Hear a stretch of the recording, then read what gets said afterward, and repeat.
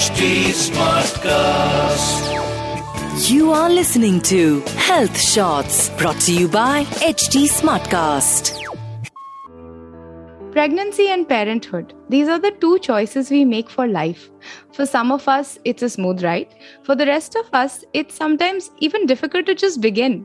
Regardless, we find it worth our while, so much so that we opt for all kinds of fertility treatments. One of the most notable being IVF. So to make it a little easier, at least at the beginning, we bring to you this podcast. Ask the IVF Expert is brought to you by Parents of Fertility, powered by Merck.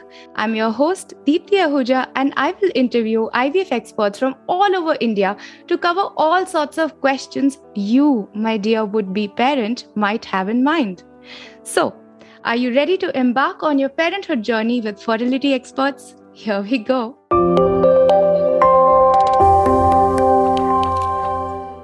So, say you are one of those couples who did everything by the book, had luck and expertise on your side, and as a result, now you have a healthy baby from your IVF treatment. But you want to have another one. Should you go for the IVF treatment again? Let's find out in this episode. To lend her expertise and over 15 years of experience, we have with us Dr. Richa Jagtap, who is reproductive medicine specialist and is currently a clinical director at Nova IVF Fertility, Mumbai. Hi, Dr. Richa. How are you? Thanks a lot, Deepthi. I'm good, and I'm hoping that you all also are having a good end to the year and a blessed start to the new year. Absolutely. And let's hope that, a couple who's listening or the couples who are actually listening to this episode also get a great start. Now, let's just get into the matter, the crux of the situation. Say a couple finally gets blessed with an IVF conceived child, and after years of successive, attempts, they finally managed to do this. Now, what are the chances of having a second IVF child amongst women using their own eggs? Is it possible? Definitely possible. But we have to consider a few important characteristics here also. One thing is, you've been first time lucky and everybody thinks that the second time may be exactly the same, but it doesn't need to follow the same route. One thing very important is age of the woman when she's trying to conceive again. Another thing is, how much is the gap between the two pregnancies that you are contemplating again. Something which is very, very important is if the woman has already some embryos made and frozen in the first IVF cycle, it makes the journey that much easier for them because these eggs were frozen when she was younger, and hence she will have these eggs already ready as cryopreserved. And when she wants to attempt a second pregnancy, she just has to connect with her doctor and get started on. So please make sure that age is on your side. And if you have embryos frozen, that's easier for you. Lovely. Now, is it necessary that the second one should also follow the IVF procedure, or is there a scope for, other possible fertility treatments? I think it's a very important question, Deepthi, and a lot of parents ask this. I think few reasons because of which the first IVF was done is the crux of the issue here. If your IVF was done because your tubes were blocked or the sperm count was zero or you had severe endometriosis, then most probably you will need IVF again. If your IVF was done for something like polycystic ovaries or a mildly low sperm count, then it is possible that those things have corrected over the time and the patient may not need a second IVF. But you need to connect with your specialist to understand how things stand for you at this point of time. I'm really curious to ask you this question, Dr. Richa, that there is a myth or I don't know, there is this belief, right, that once you do have a child and anyone, right, naturally or through art treatments, once you do have a child, the problems that you have, like, the painful periods, endometriosis, all of this kind of goes away and you can actually reverse it. Is that something that happens, and does the couple then need an IVF treatment? If you could just shed some light on that. Right. So endometriosis is something which is related with menses. Right. Each time that the woman menstruates, the blood which should be shed out goes back and gets deposited either in ovaries or in pelvis and causes adhesion formation or pain or cysts, which means 9 months when she's pregnant, she does not have any menses. Endometriosis will go back on a step. It will reduce in its intensity. Right. But as soon as she starts her menses again, the things will go back slowly on the same path because it's a tendency of the body. Whether you do a surgery or whether you take a medical treatment, endometriosis cannot be completely cured.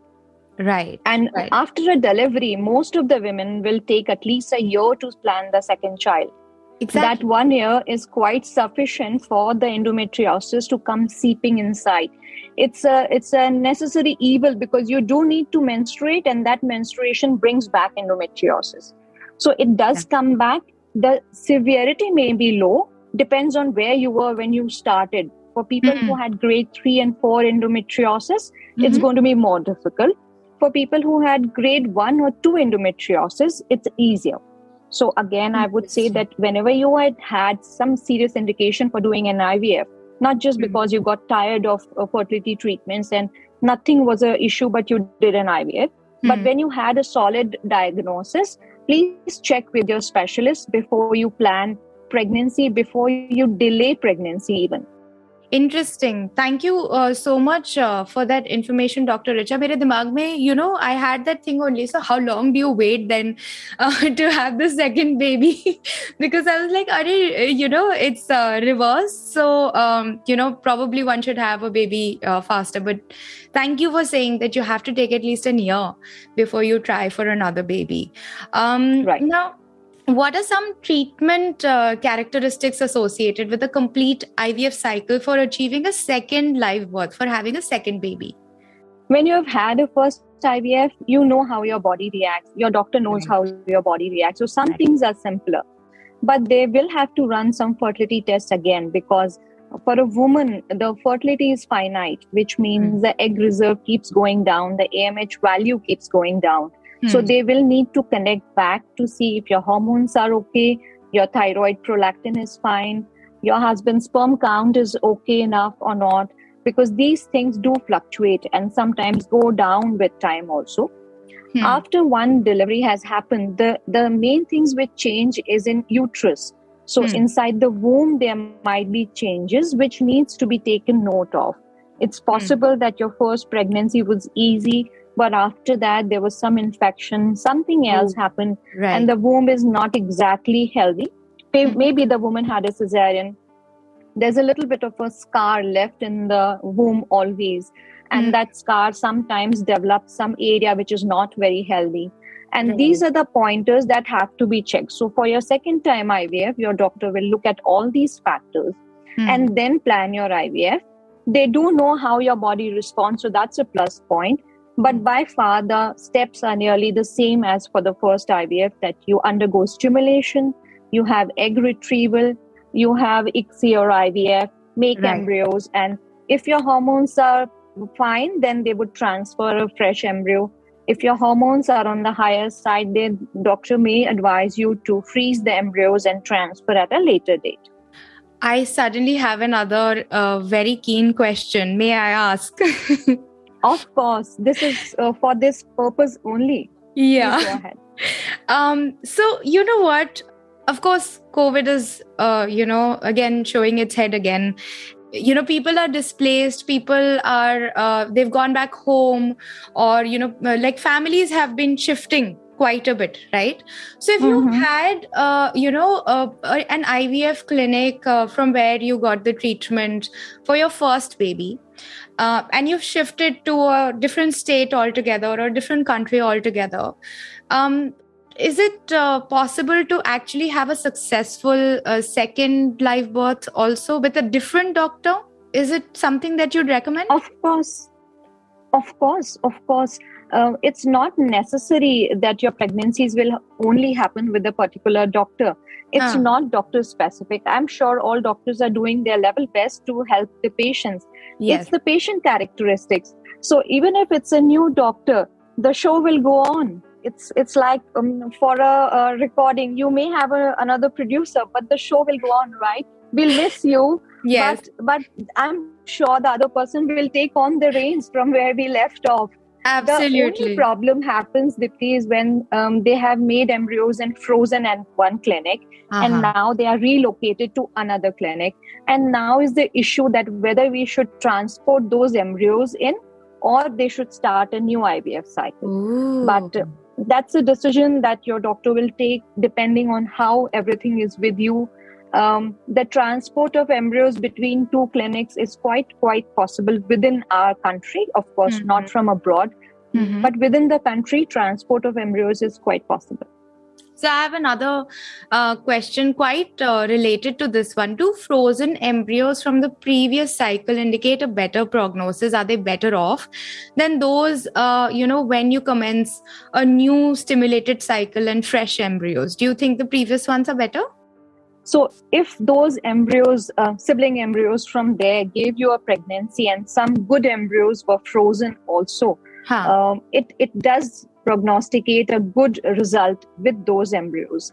Another thing very important to remember is you were younger when those embryos were made. Right. So those embryos do belong to a woman who was, say, 3 years younger than what you are now.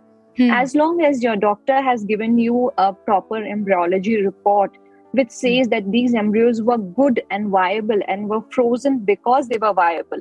Usually we freeze embryos at blastocyst stage. That is the embryo which is the most competent one, the blastocyst. Right. If your embryos were frozen at blastocyst stage, then it's really worth to use them first rather than try a new IVF cycle, which will entail all the injections, all the procedures, all the upheavals that is associated with it. But if those embryos were not of very good quality, say the best quality was transferred in the first time and the remaining average embryos were frozen, then probably you can take a call whether you want to let them go and proceed with a fresh cycle. Interesting. So is there a preferred measure to calculate the success of an IVF treatment? What is the contrast between cycle-specific live birth rate and cumulative live birth rate? And I must tell you, Dr. Richa, this is just something that, we picked off the internet. You also have to explain what cycle-specific live birth and cumulative live birth actually means before you actually proceed to answer this question. Right. I will. Yeah. I thought as much that this is something that has been thrown at you, but I'm here to explain that. Thank you. So when I say the cycle-specific live birth rate, it means you did an IVF treatment cycle this month and you conceived with that. And that tells us that so many patients conceived in their first IVF treatment. Achha. But it is possible that this woman also had, say, 4 extra embryos, which were cryopreserved for future use. Now, if she may not use them right away, right, because she got pregnant, but say she did not conceive this first time and she would have used her frozen embryos and gotten pregnant with them, that is her cumulative live birth, which means the total average of all the embryos that were frozen for her, from that, the pregnancy rate. So if these are good embryos, most of the women, in first attempt, around 40 to 50% of the women with good embryos will conceive. But nearly 70 to 80% of women will conceive in the cumulative cycles, which means the added on the frozen embryo transfers. So it does increase your overall pregnancy rate. Interesting. Sounds so much more optimistic, cumulative live birth rate. It just sounds so nice suddenly. Absolutely. It is just an estimate. Imagine that you brought home some sweets and you had one piece of it and you kept some for the rainy day, say a good bar of chocolate. You can enjoy that chocolate again after some days. You don't need to go, to a foreign country and buy a new box of chocolates, right? So you have had cumulative happiness, which was more than somebody who just had one bar. You understand? Yeah. Absolutely. And you've just sent me to a holiday mood. Thank you very much for that. Acha, Dr. Richa, are there any individual and or non-medical factors that a family needs to take into account that may affect a couple's chance or a woman's chance even for a successful second pregnancy? ऐसा कुछ है क्या? So the first thing that we don't really talk about, but it's very important, is emotional health. Yes. You know, whether the woman is emotionally, psychologically ready. It takes a toll on a woman, you know, going through years of fertility treatment and then having a child. And then you're so invested in that child, which has come as a miracle to you, that whether you are really ready psychologically to have another one or not. That's the first and the biggest question. The family may think otherwise, but I always believe it's the woman who has to decide, because she has to undergo the treatment. She has to bear the child. Right. And by far, she has to bring up that child also. I'm hoping that husbands will help a little bit. But, you know, it's like the 60% work is definitely done by the mother. Right? Yeah. So that's the most important part. I feel that, you know, whether psychologically, emotionally, she's in that place to go through this again. And if she is, then it is prognostically a better point. If she is not, then she should be given some time and space to be ready for it. Second thing, which we again do not look at, is economically whether it's viable for them. Most of the couples are working and they have a young child and they've had an IVF treatment and they are invested into multiple things, their new career choices, making a home for themselves, growing a child who's needing everything under the sun. And it's a lot of work. Of course, it is. It's a huge, and it never ends, you know. As a mother, I can tell you, a mother's work never ends. Yeah. Right. So those are the two important non-medical things that we have to look into. But again, one thing, semi-medical is age of the woman. As we age, our egg numbers go down, our fertility ratios go down. So that's something that we have to keep in mind. Interesting. And how about the man? How about the husband or the father in a cisgender couple, of course? Right. So for men, the sperms are formed every day. They may decrease in quality and quantity as they age, but the sperm production continues throughout their life. And that's why men do not have something called as andropause. Though we are looking into it, the scientific community is looking into it, whether things change. Yes, whether things change for them drastically. But they don't really have an andropause like women have menopause. So the sperm quality may change, but by far, for an IVF process, the sperms may still be viable enough, even if the men have aged. One thing important is when men have no sperm count, which means they have zero sperm count. Even in these men, it's possible to get the sperm from their testes, because sometimes they're producing sperms, but the tubes that bring them outside are blocked. And then we have to just do a small procedure and get the sperms from inside their testes, and they can father their own biological children. So is it something that happens in ICSI? Yes. This is called surgical sperm retrieval, which means we are retrieving the sperm through a procedure. It can be testicular sperm, it could be epididymal sperm, depending on where exactly is the blockage. And it's a small procedure, 15 to 20 minutes. They can go home the same day in 2 hours' time. And this procedure is then clubbed with ICSI, that is intracytoplasmic sperm injection. So we get the sperm from the body by a different method, and then we use that sperm to fertilize the woman's eggs. It's wonderful how, one episode is just going into another, because just last episode was about ICSI and, all of the art treatments. And I'm like, wow, now I'm able to understand ICSI a little better, the way you've explained it. Of course, I understood a lot of it, but now it's even better. Yes. So thank you for that. Now, just last question, Dr. Richa. Although the success, with a prior IVF cycle does increase the chances for a second IVF baby, even, every medical procedure comes with a cost. So what are some of the pros and cons of a repeated IVF cycle that you've encountered in your experience? So, like I said again some time back, that if you have had frozen embryos, it makes your Hanji. life that much easier. And that's why we encourage people to freeze embryos, because freezing cost is much, much lower than the cost of making those embryos fresh. So that's what I explain to everybody, that freezing them now is benefit to you because you're spending very little amount. Making embryos again will cost you the same, probably more 2 years down the line because of the inflation, because the cost goes up. But few things again we have to remember is the woman is not getting any younger. As she grows older, her eggs will be of lower numbers, lower quality. And like I told you, semen parameters also do change, Right. So those are the two things that we have to remember. Third is post-delivery, the uterine characters or the womb characteristics may change a little bit. And we have to make sure that the environment is healthy. Most of the IVF conceived women fall because of some preconceived notion delivered through a cesarean. It's not really needed. It's not really needed. I'm underlining that again. Yeah. That a woman who has conceived through IVF should have a cesarean. But most of them do end up having a cesarean delivery. And when a cesarean is done, it will change the characteristics of the uterus or the womb. And hence these things are important to look into. And that's by far that a couple should know that because they have had previous IVF, it's not necessary that they know everything about it. The body is a machine. It's a human machine, and it's changing its dynamics every day.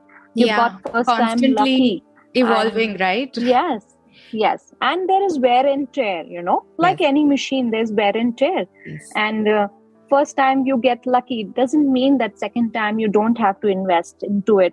You have to invest as much emotionally, medically, and financially into it again. Interesting. Is there anything now? I know we come from a very like a layperson point of view, Dr. Richa. Is there anything that we've missed out? When we talk about considering having a second IVF baby, is there something that we're missing out and we haven't covered? Please tell us. By far we have covered everything, but there are a lot of myths in IVF. Just because your first IVF, you were advised to take some bed rest, does not mean that you will need bed rest. In fact, bed rest and IVF do not go hand in hand. I would prefer all my women to be up and around and healthy and going about their jobs while they are undergoing the treatment, while they are pregnant, and after they deliver also. That's the only healthy way.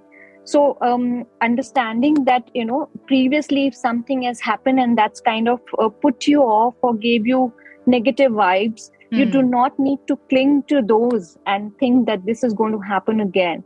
Some women, when they were very young and had IVF, they might have something called as mild OHSS or ovarian hyperstimulation syndrome, where they had some difficult time, but does not necessarily mean that you will have that again. So those preconceived notions we have to give away and take each step as a new one and look at all the factors and then go into it positively. I feel that positivity is so important for women who are approaching IVF. I think families even, not just women, right? Yes. But it's finally on to the woman. But that's why I tell the husbands, yes, that you both are traveling in this boat and I'm traveling with you. You have to make sure that you are rowing each side of the oar properly. Then it's balanced, So yes, that mental support is so important. Such a wonderful way of putting it, Dr. Richa. And whomsoever was listening to, this episode, you can always refer to the myths episode that we have on Ask the IVF Expert on, of course, htsmartcast.com. We've covered a little bit of myths over there. And of course, Dr. Richa has very clearly also covered one very big myth for the second IVF cycle. I'm just going to try and sum up all that, I have been able to absorb in this episode, and I'm sure that the next time I'll hear this episode, I'll absorb even more. So basically, of course, you can definitely go ahead if you're a couple who's looking at conceiving second time from an IVF cycle. You can definitely go ahead and do that.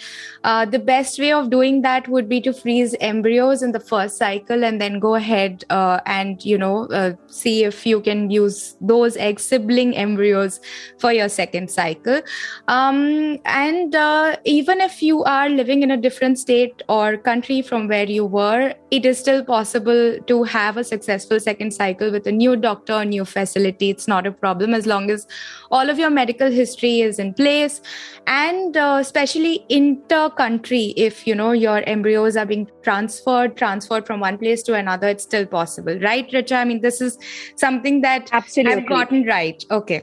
Then I think moving on, of course, there are certain treatment characteristics that are associated with the IVF cycle, but we must remember that the body keeps evolving, the body keeps changing, and, along with age, your reproductive organs, also the uterine lining, everything, the womb also changes shape, also has its own distinct characteristics, and you must take that into account. But apart from everything biological, even financially and even mentally, you should be prepared to have the second baby. And even if, just because the first one was a success doesn't mean the second one will be a success. But I mean, we are not going to say that it won't be a success. So please keep, an optimistic outlook towards it all. And have I missed out on anything?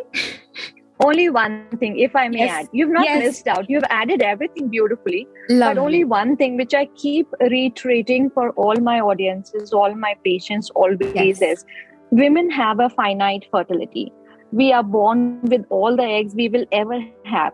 So as we grow older, our eggs are growing older with us and they're reducing slowly in quantity. So as you grow older, you have to take that into account and hence plan a second pregnancy if you are keen for earlier than rather than later. Because once you cross the 35, 37 years of age group, then is when that these things become very, very important. So it's better to have a pregnancy earlier rather than later when things may get more sticky. Interesting. And don't worry, women, if you are listening to this episode and are above the age of 35, just like me, you can still give yourself a birthday gift, freeze your eggs, right? Dr. Richa? Of course. That's again something I'm very, very passionate about, that once you know that you are going to plan fertility later, you might want to freeze your eggs so that you are going, one step ahead of nature and saying, okay, I'm here. I can do this. I will be able to tackle my job and my career and my fertility all together, because we are multifaceted. We have to remember that. Thank you so much, Dr. Richa, for such an empowering episode, I must say. I don't think I've used that adjective in a very long time. So thank you so much. It was a lovely chat we had. And I hope you keep empowering more and more couples out there who want to have IVF babies. Thank you so much, Dipti, for this opportunity. I think we women have to uplift each other at every step of the point, whether we are friends, whether it's our patients, whether we are colleagues. Even when it's your family members, we have to empower each other because we are the superpower. Yes, absolutely. And I'm getting goosebumps. Thank you so much again. That's it for this episode. We'll be back with another one super soon. Until then, chin up yaar. Aur koi bhi sawal ho to reach out to us at HT Health Shots. That is HTHEALTHSHOTS. For updates on this podcast, follow us at HT Smartcast. That is HTSMARTCAST. We are present on Facebook, Instagram, Twitter, YouTube, Clubhouse, and LinkedIn. To listen to more podcasts, log on to htsmartcast.com और सुनो नए नजरिए से.